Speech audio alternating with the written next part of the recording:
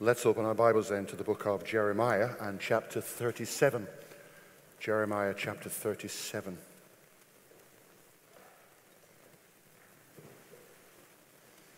This passage is set about 600 years before the Lord Jesus came into this world. So 2,600 years ago, this incident took place.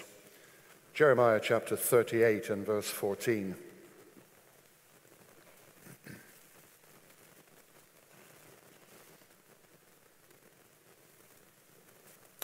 Then Zedekiah the king sent and had Jeremiah the prophet brought to him at the third entrance of the house of the Lord.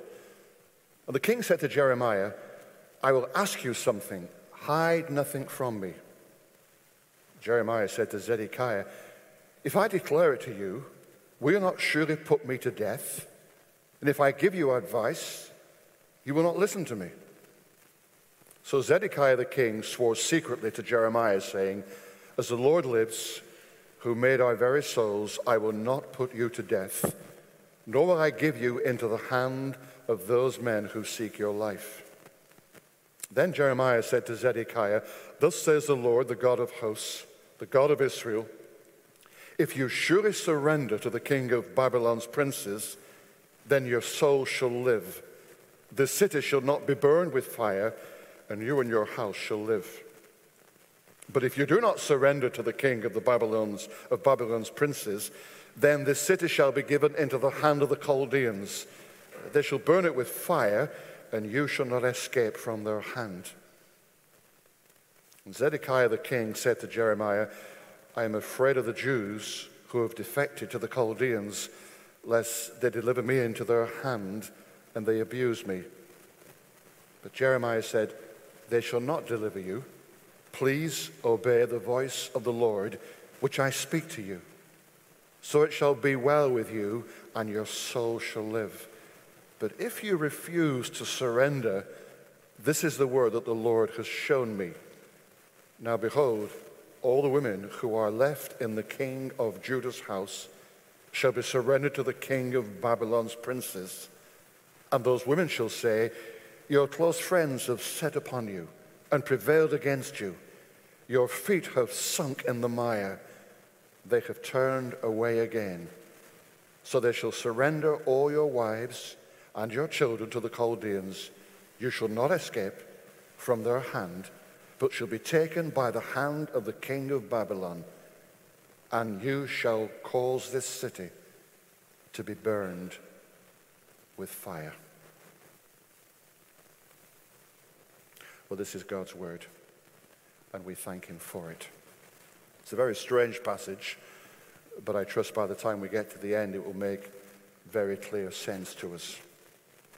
Back in the 18th century, the Church of England was as dead as a doornail. Nothing was happening.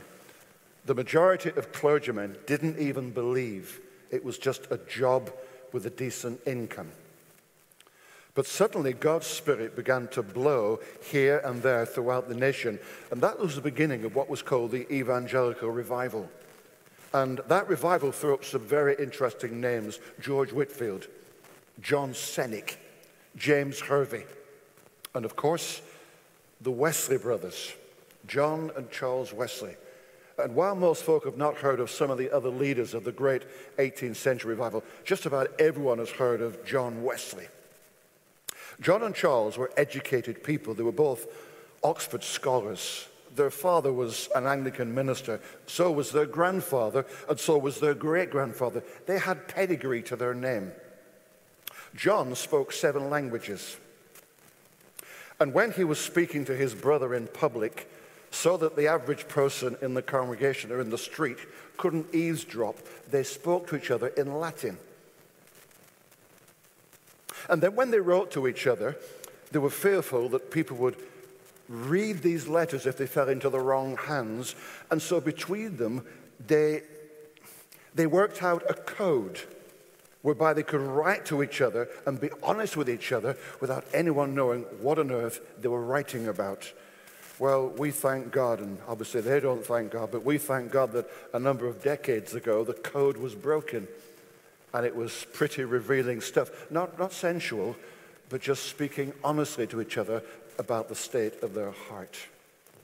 The opposition they received from the church was unbelievable. You need to understand this one thing. Religion cannot stand the Lord Jesus Christ. The biggest enemy of Christianity is religion. Even the Christian religion that doesn't acknowledge the uniqueness of Jesus Christ. The opposition that the Wesleys, George Whitefield, Benjamin Ingham, James Hervey, John Cennick faced, unbelievable.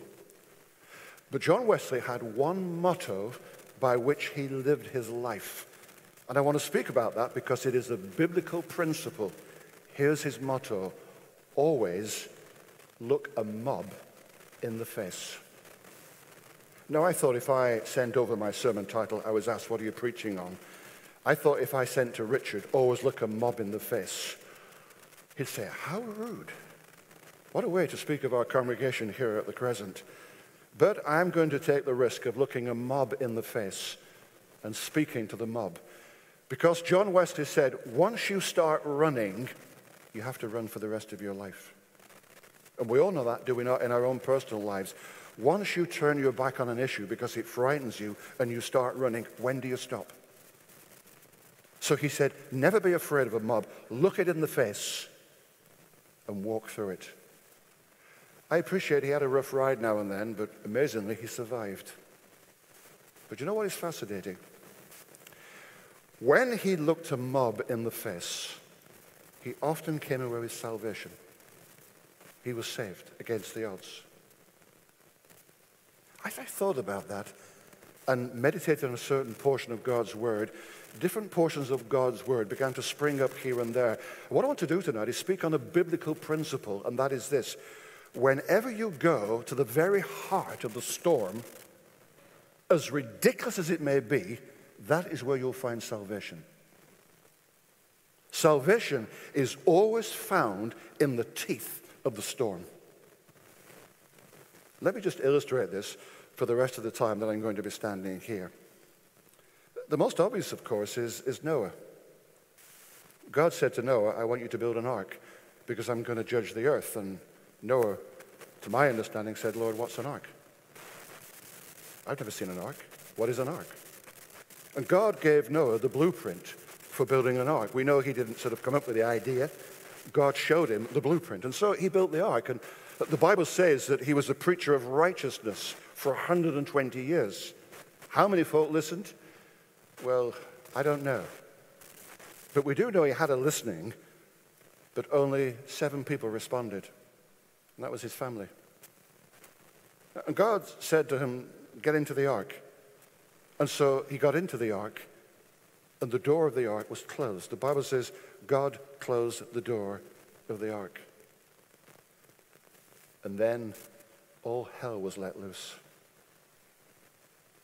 A storm came. The Hebrew is very powerful. God unzipped the heavens, and the fountains of the earth opened up. It wasn't like a wet weekend that got wetter and wetter. Suddenly, the heavens just gushed with millions of gallons of water. The earth opened up, and the earth was flooded. I don't know if you've ever been in a real storm. Several years ago, I had the privilege of going down to the Antarctic for 3 weeks. Not on one of these big kind of holiday cruise ships, but it was a small ship, and we went down to the Antarctic. We were caught in a storm. And one of the privileges of being part of a small boat is that you could go to the bridge every day and speak to the captain. And I love to do that.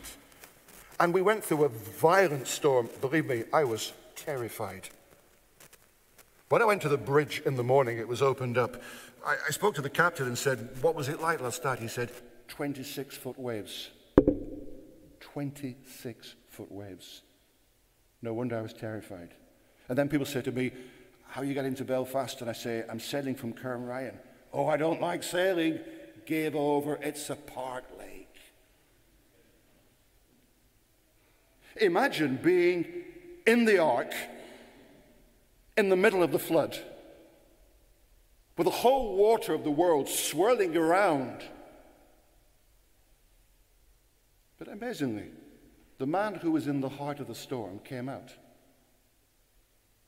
But everyone else was drowned. By the way, I was brought up to believe that Noah is a wonderful picture of the rapture, that God took him through the trouble. Believe me, I would not have liked to have been on that boat. And here's a man who looked a storm right into the very teeth of it. But amazingly, he came out alive. But everyone else perished. The very same is true in relation to Moses. Moses spent 40 years of his life living in the palace in Egypt, and then things went badly wrong, and I'm so glad that things went badly wrong for him and he cleared off, because who hasn't had a situation where things have gone badly wrong? And he lived in the wilderness for 40 years, and after 40 years, God said, I want you to go back to the palace and tell Pharaoh, let my people go. You're joking, Lord? Me? There? This is a man who'd been looking after someone else's sheep for 40 years. Wasn't even his own flock. So he was someone else's shepherd. By the way, if you work with sheep, I don't mean to offend you, but if you work with sheep and you sat next to somebody, they know about it. They have that fresh smell to them.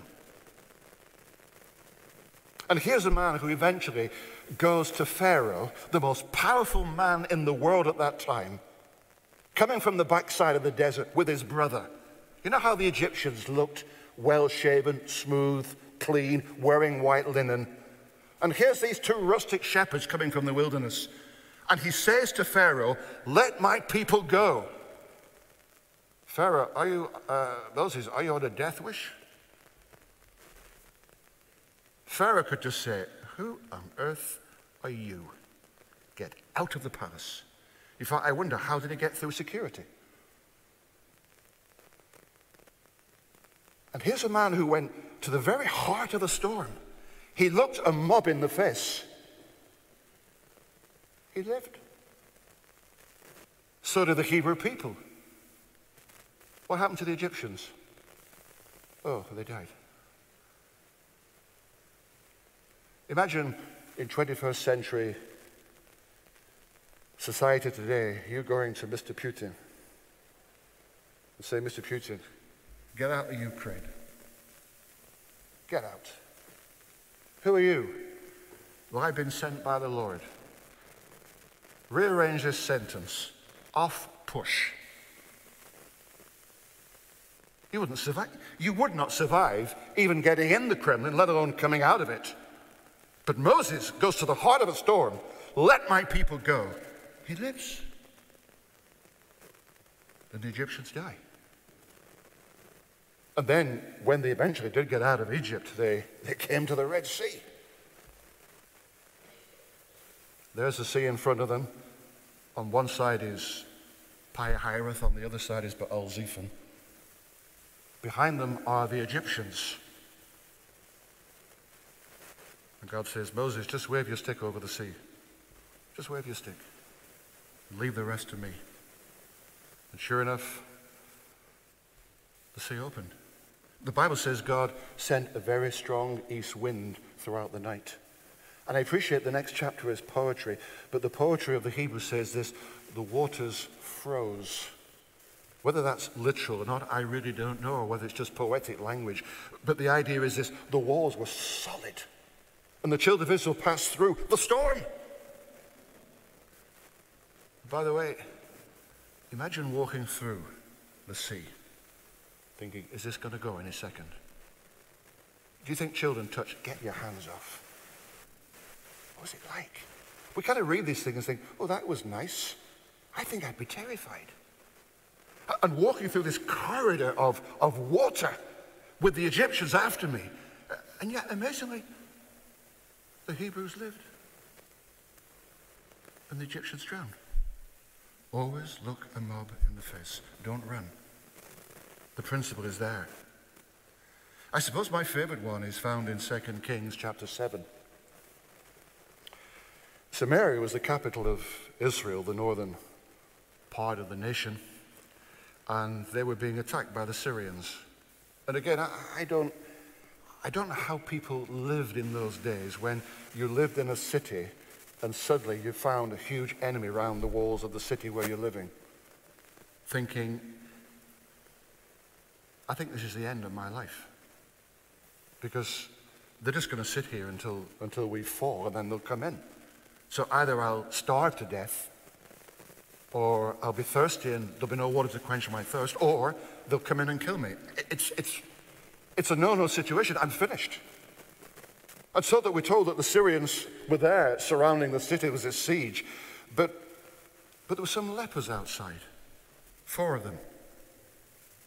They got no food either. If there's famine in the city, well, all that they do is get the scraps from the city. If there's no food, we get no scraps. And one of them said, well, if we stay here, we die. Let's go to the enemy.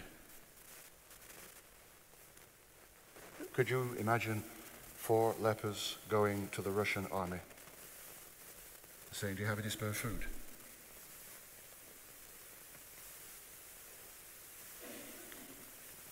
And when they got there, the enemy had fled. And all the camp was there. And there was the gold, it says, and there was the silver, and all the clothes, and all the food.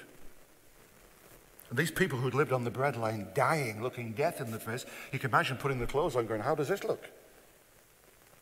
Look at this. We haven't eaten this for years. Where were all the Syrians? God made them flee. They said, if we sit here, we perish. Let's go. They went right to the heart of the storm, and they came back with salvation, just like Noah, just like Moses, just like the children of Israel. And then in our reading tonight, how about this? The king was Zedekiah, and outside, not Samaria, but outside Jerusalem, were camped the Babylonians, the most powerful war machine in the Middle East at that time. And the king was scared. He was called Zedekiah, and he knew of Jeremiah the prophet. Everyone knew Jeremiah the prophet. What a misery he was. God said to Jeremiah, Jeremiah, I'm going to give you a difficult task. I want you to speak my word. Don't go to any weddings or any funerals.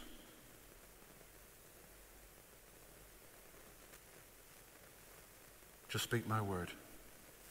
Can you imagine what the neighbors said about this man? He calls himself a man of God. You know, when my wife died, he didn't even come to the funeral.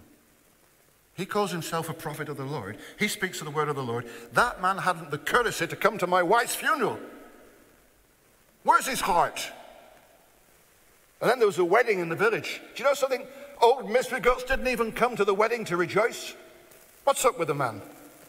But there was a reason why God said no weddings, no funerals. He lived a very solitary life, did Jeremiah.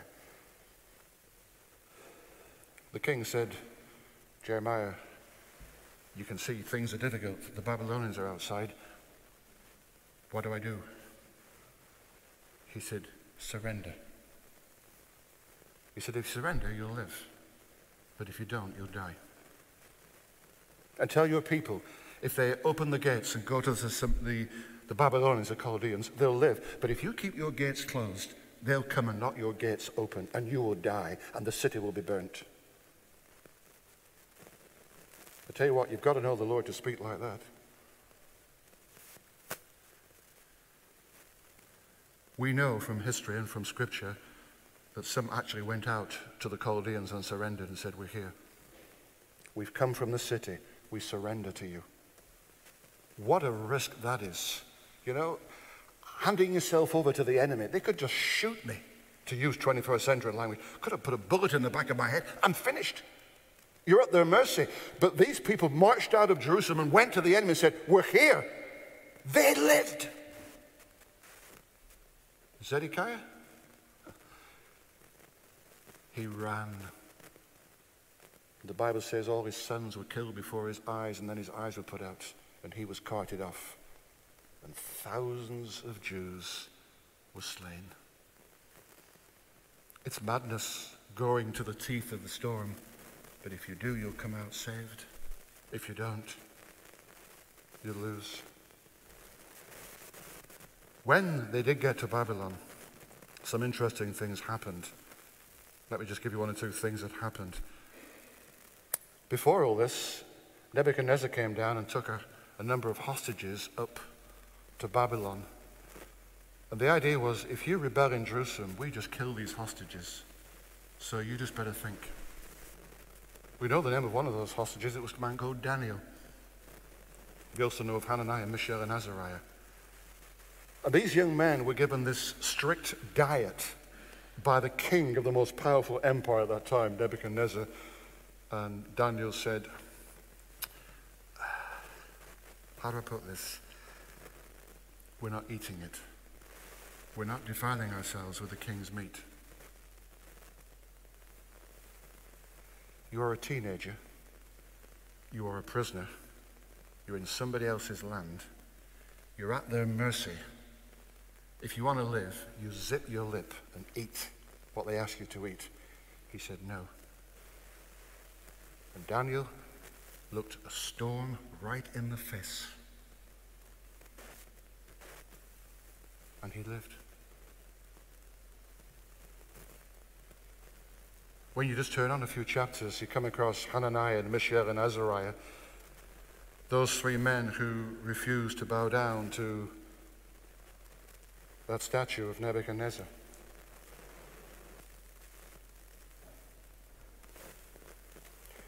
And they were told, if you don't bow down, you'll be thrown into the burning fiery furnace.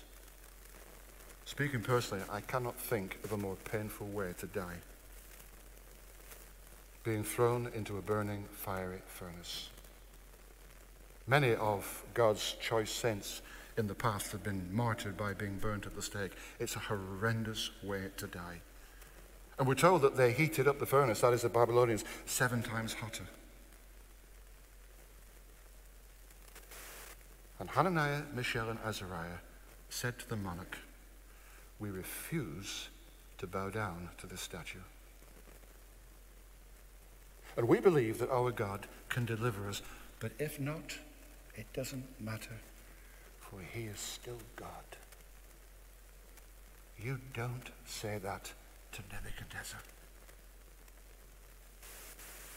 What happened? They went into the fire. And one appeared like the Son of God. And the men who threw them into the fire, they were incinerated by the heat of the fire. And here's this principle again. Look a mob in the face. Speak honestly. Speak with conviction. God is with you. And God cleared and God vindicated in that case. The same happened with Daniel. Most Sunday school pictures of Daniel have him as a kind of a youngish boy in the lion's den. Daniel was in his 80s when he was thrown in the lion's den. You know, when you get older, you say to yourself, you know, I fought so many battles, forget it. Leave it to the younger ones. I've done my day of fighting. And here's a man who just had to keep his mouth shut for 1 month. No prayer must be prayed to any god except in honor of our King. And as was his custom, which is all his life, Daniel opened his windows and prayed 3 times a day to the God of Israel. Someone eavesdropped. He was brought before the judge. He was sentenced and he was thrown in the lion's den.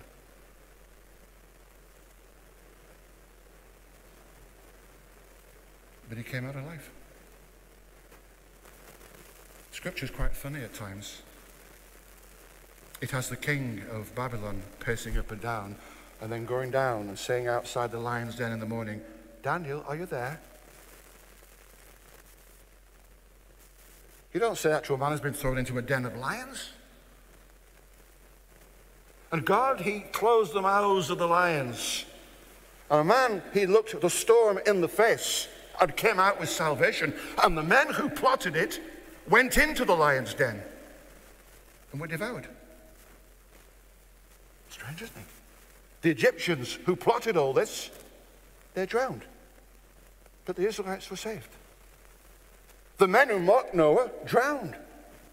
But Noah, who went to the heart of the storm, was saved. This is biblical principle. And then we come to the life of the Lord Jesus. The Lord Jesus feared nobody. The fear of man is a snare. No wonder God said to Isaiah and to Jeremiah, listen, I'm giving you a tough job, but do not be afraid of people's faces. It's all right dealing with principles in the abstract. It's when you have to look somebody in the face and explain it. That's very hard. It's all right thinking, I think the boss is a bit of a tyrant, until he calls you in and says, well, how's it going? Well, it's like this, you're a tyrant. It's great in your head when you're laying in bed at night thinking, I'm going to say this, but when you see him, you melt. Jesus feared nobody. So in John's Gospel, chapter 7, we read that Jerusalem was filled with Jews who wanted to kill Jesus. Now, I've had a few people in my life who've hated me, and they've told me to my face, I can't stand you. Okay, that's fine. It's not been very Christian to say I feel the same, but you try and keep it to yourself. But I try to keep away from people who don't like me. Generally speaking, it's good for your health. So, John's Gospel, chapter 7, verse 1, the Jews in Jerusalem wanted to kill Jesus. So where did he go? Did he say to his disciples, let's have a few weeks down in sort of Beersheba? He says he went to Jerusalem. Jesus, I don't like to tell you what to do, but there's people there who don't like you, who want to kill you. If you want to take my advice, don't go to Jerusalem. But he went. And it gets worse. He actually went to the temple. Oh, Lord, don't. That's the stronghold of the Jews who don't like you. And then at the end of John chapter 7, he stood up and with a loud voice, oh, don't shout. They'll know you're here. If any man thirst, let him come to me and drink. And he who drinks out of his innermost being will flow a river of living water. Chapter 8, I am the light of the world. Oh, no. Are you trying to get yourself killed? And Jesus, right throughout the Gospels, read it, he always looked a mob in the face and came away with salvation. And so in Luke's Gospel, chapter 4, when Jesus was in Nazareth, we're told that they wanted to throw him over a cliff after the sermon. It just says, he quietly walked through the crowd. They didn't touch him. But surely the most powerful example of that is when we come to Calvary. If ever there is a storm in Scripture, it is the cross where Jesus Christ was crucified. Have you ever thought about the cross in this way? The full weight of God's law was upon him. Have you ever come under conviction of sin? I don't mean that you just feel bad, but a real sense of agony of sin, that you've done something that grieves the Lord, and just saying sorry doesn't seem to work. Your conscience doesn't seem eased, and you're wrestling. When you read people's testimonies throughout the history of the Christian church, you read of people coming under great conviction that sometimes lasted for 2 or 3 days. What is that? That is the weight of conscience in relation to God's law. And this man had the weight of God's law resting upon him. And then here comes the vile malice of the devil. Scripture says, now is your hour of darkness. Oh, the devil was there without any doubt at all.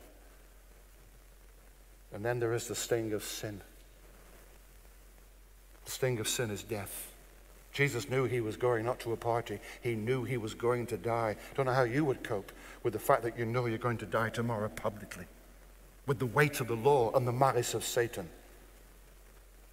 And then the whole rejection of mankind. He came to his own, and his own received him not. And on top of that, there is the wrath of God. What is the wrath of God? It is hell itself. For there is the manifestation of God's wrath. And here is the Lord Jesus Christ with the weight of the law and the vile malice of the devil, with the sting of sin, with the total rejection of mankind. And even his Father turned his back on him.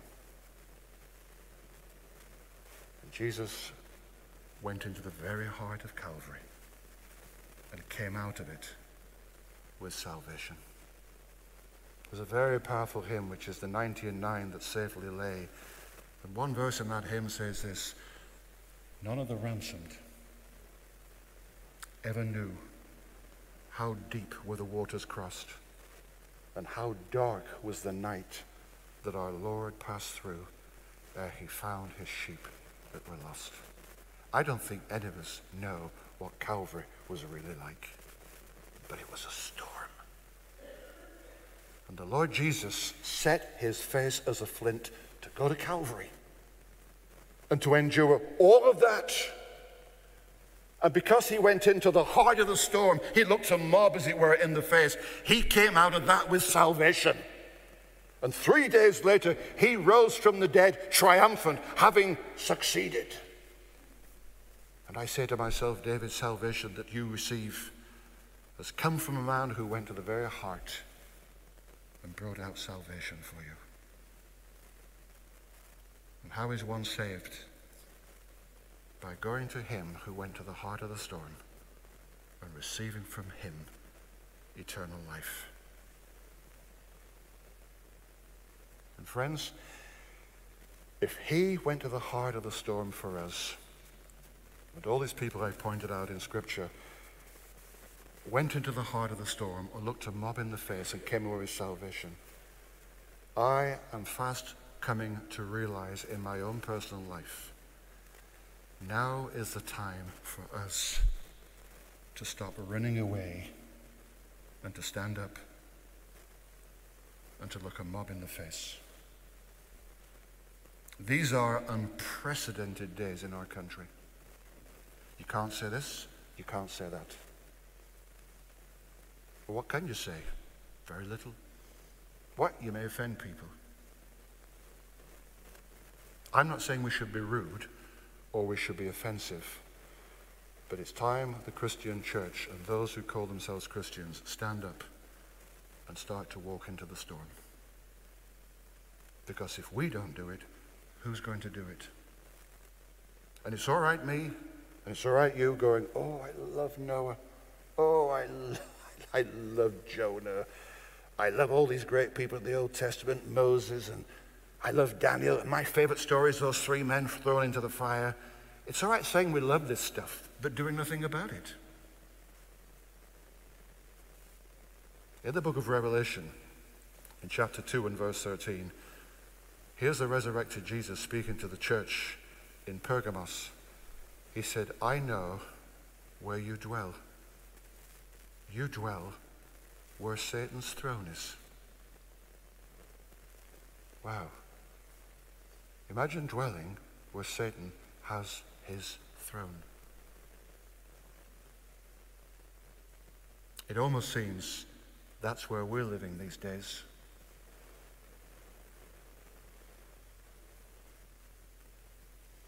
And that is where the church should be.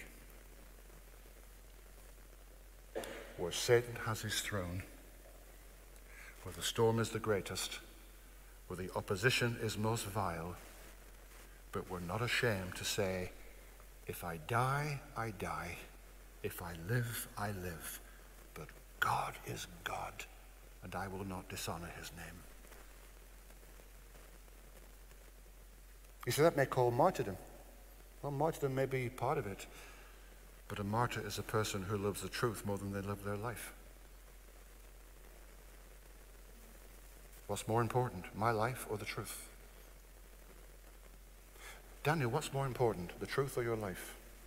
Hananiah, Mishael, Azariah, what's more important, the truth or your life?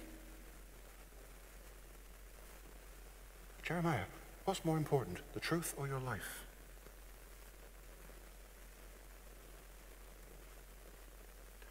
don't know if you read the poems of Rudyard Kipling. Interesting character, Mr. Kipling, but one of his poems is called Mulholland's Contract. He wrote it on the 6th of June in 1895. Mulholland's Contract is about a man who was a cattle handler on a boat. And on one occasion he was on this boat, as was his job, when a violent storm broke out. And as a result of the storm, the cattle broke loose. I mean, I'm not the best of flyers. But when you read things in the newspaper, it just confirms why I generally am not in love with flying. He said a plane the other day was flying somewhere, and a horse that was on the plane, not in a seat by the way, but in the cargo, it broke loose. I'm thinking, oh no. Imagine being on a plane where a horse breaks loose. Get me down as fast as possible. So imagine being on a cattle boat where the means of keeping the cattle safe suddenly snap, and all these cattle are running all over the boat in a storm. Mulholland's on the floor. He's on the floor saying, God, save me, save me. If you get me out of this, I'll become a missionary, a minister. I'll do anything, God. Well, God gets him out of the storm. And even though the cattle are around, they don't stand on Mulholland. And he lives.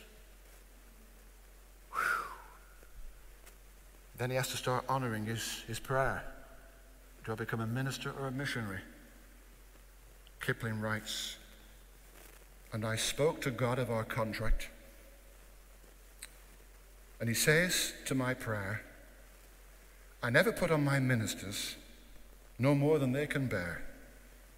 So, Mulholland, go back to the cattle boats and preach my gospel there. Don't go to a theological college. You go back to the cattle boat and there live for me. I sometimes wonder if we have too many people in Christian ministries just entertaining Christians. We need more Mulhollands on the cattle boats of life, where the real people of life are, sharing the good news of the Lord Jesus. When I was on the road for 3.5 years, I'd been a pastor of 2 churches, and then after being in one church for 13.5 years, my time there had come to an end, and I went on the road for 3.5 years. I had more contact in those 3.5 years with unbelievers than I had in the previous 23 years. Why is that? Because as soon as you get involved in Christian things, your world closes down. And all you do is keep Christians happy or unhappy. How is our society going to be impacted? By people who, like John Wesley, look a mob in the face and are not ashamed to speak of the Lord Jesus Christ. I don't know what God is doing in your life and what He's saying to you.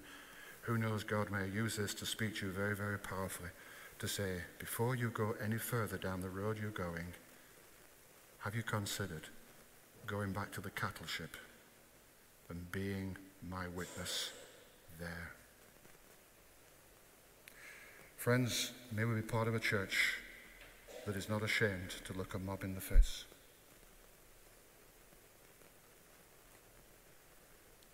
And if we die, we die. If we live, we live.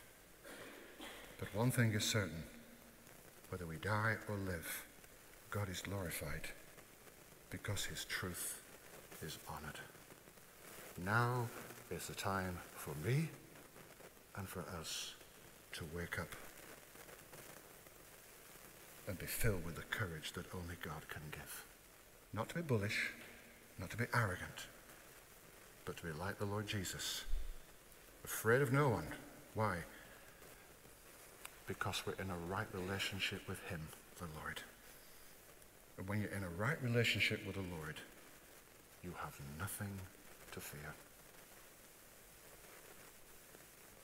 Let's pray together.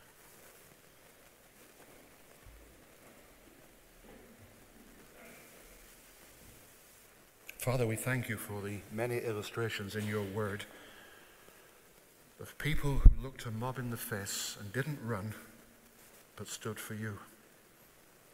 And Lord, it's all right doing Bible studies on these people and eulogizing them and praising them and saying they're our heroes,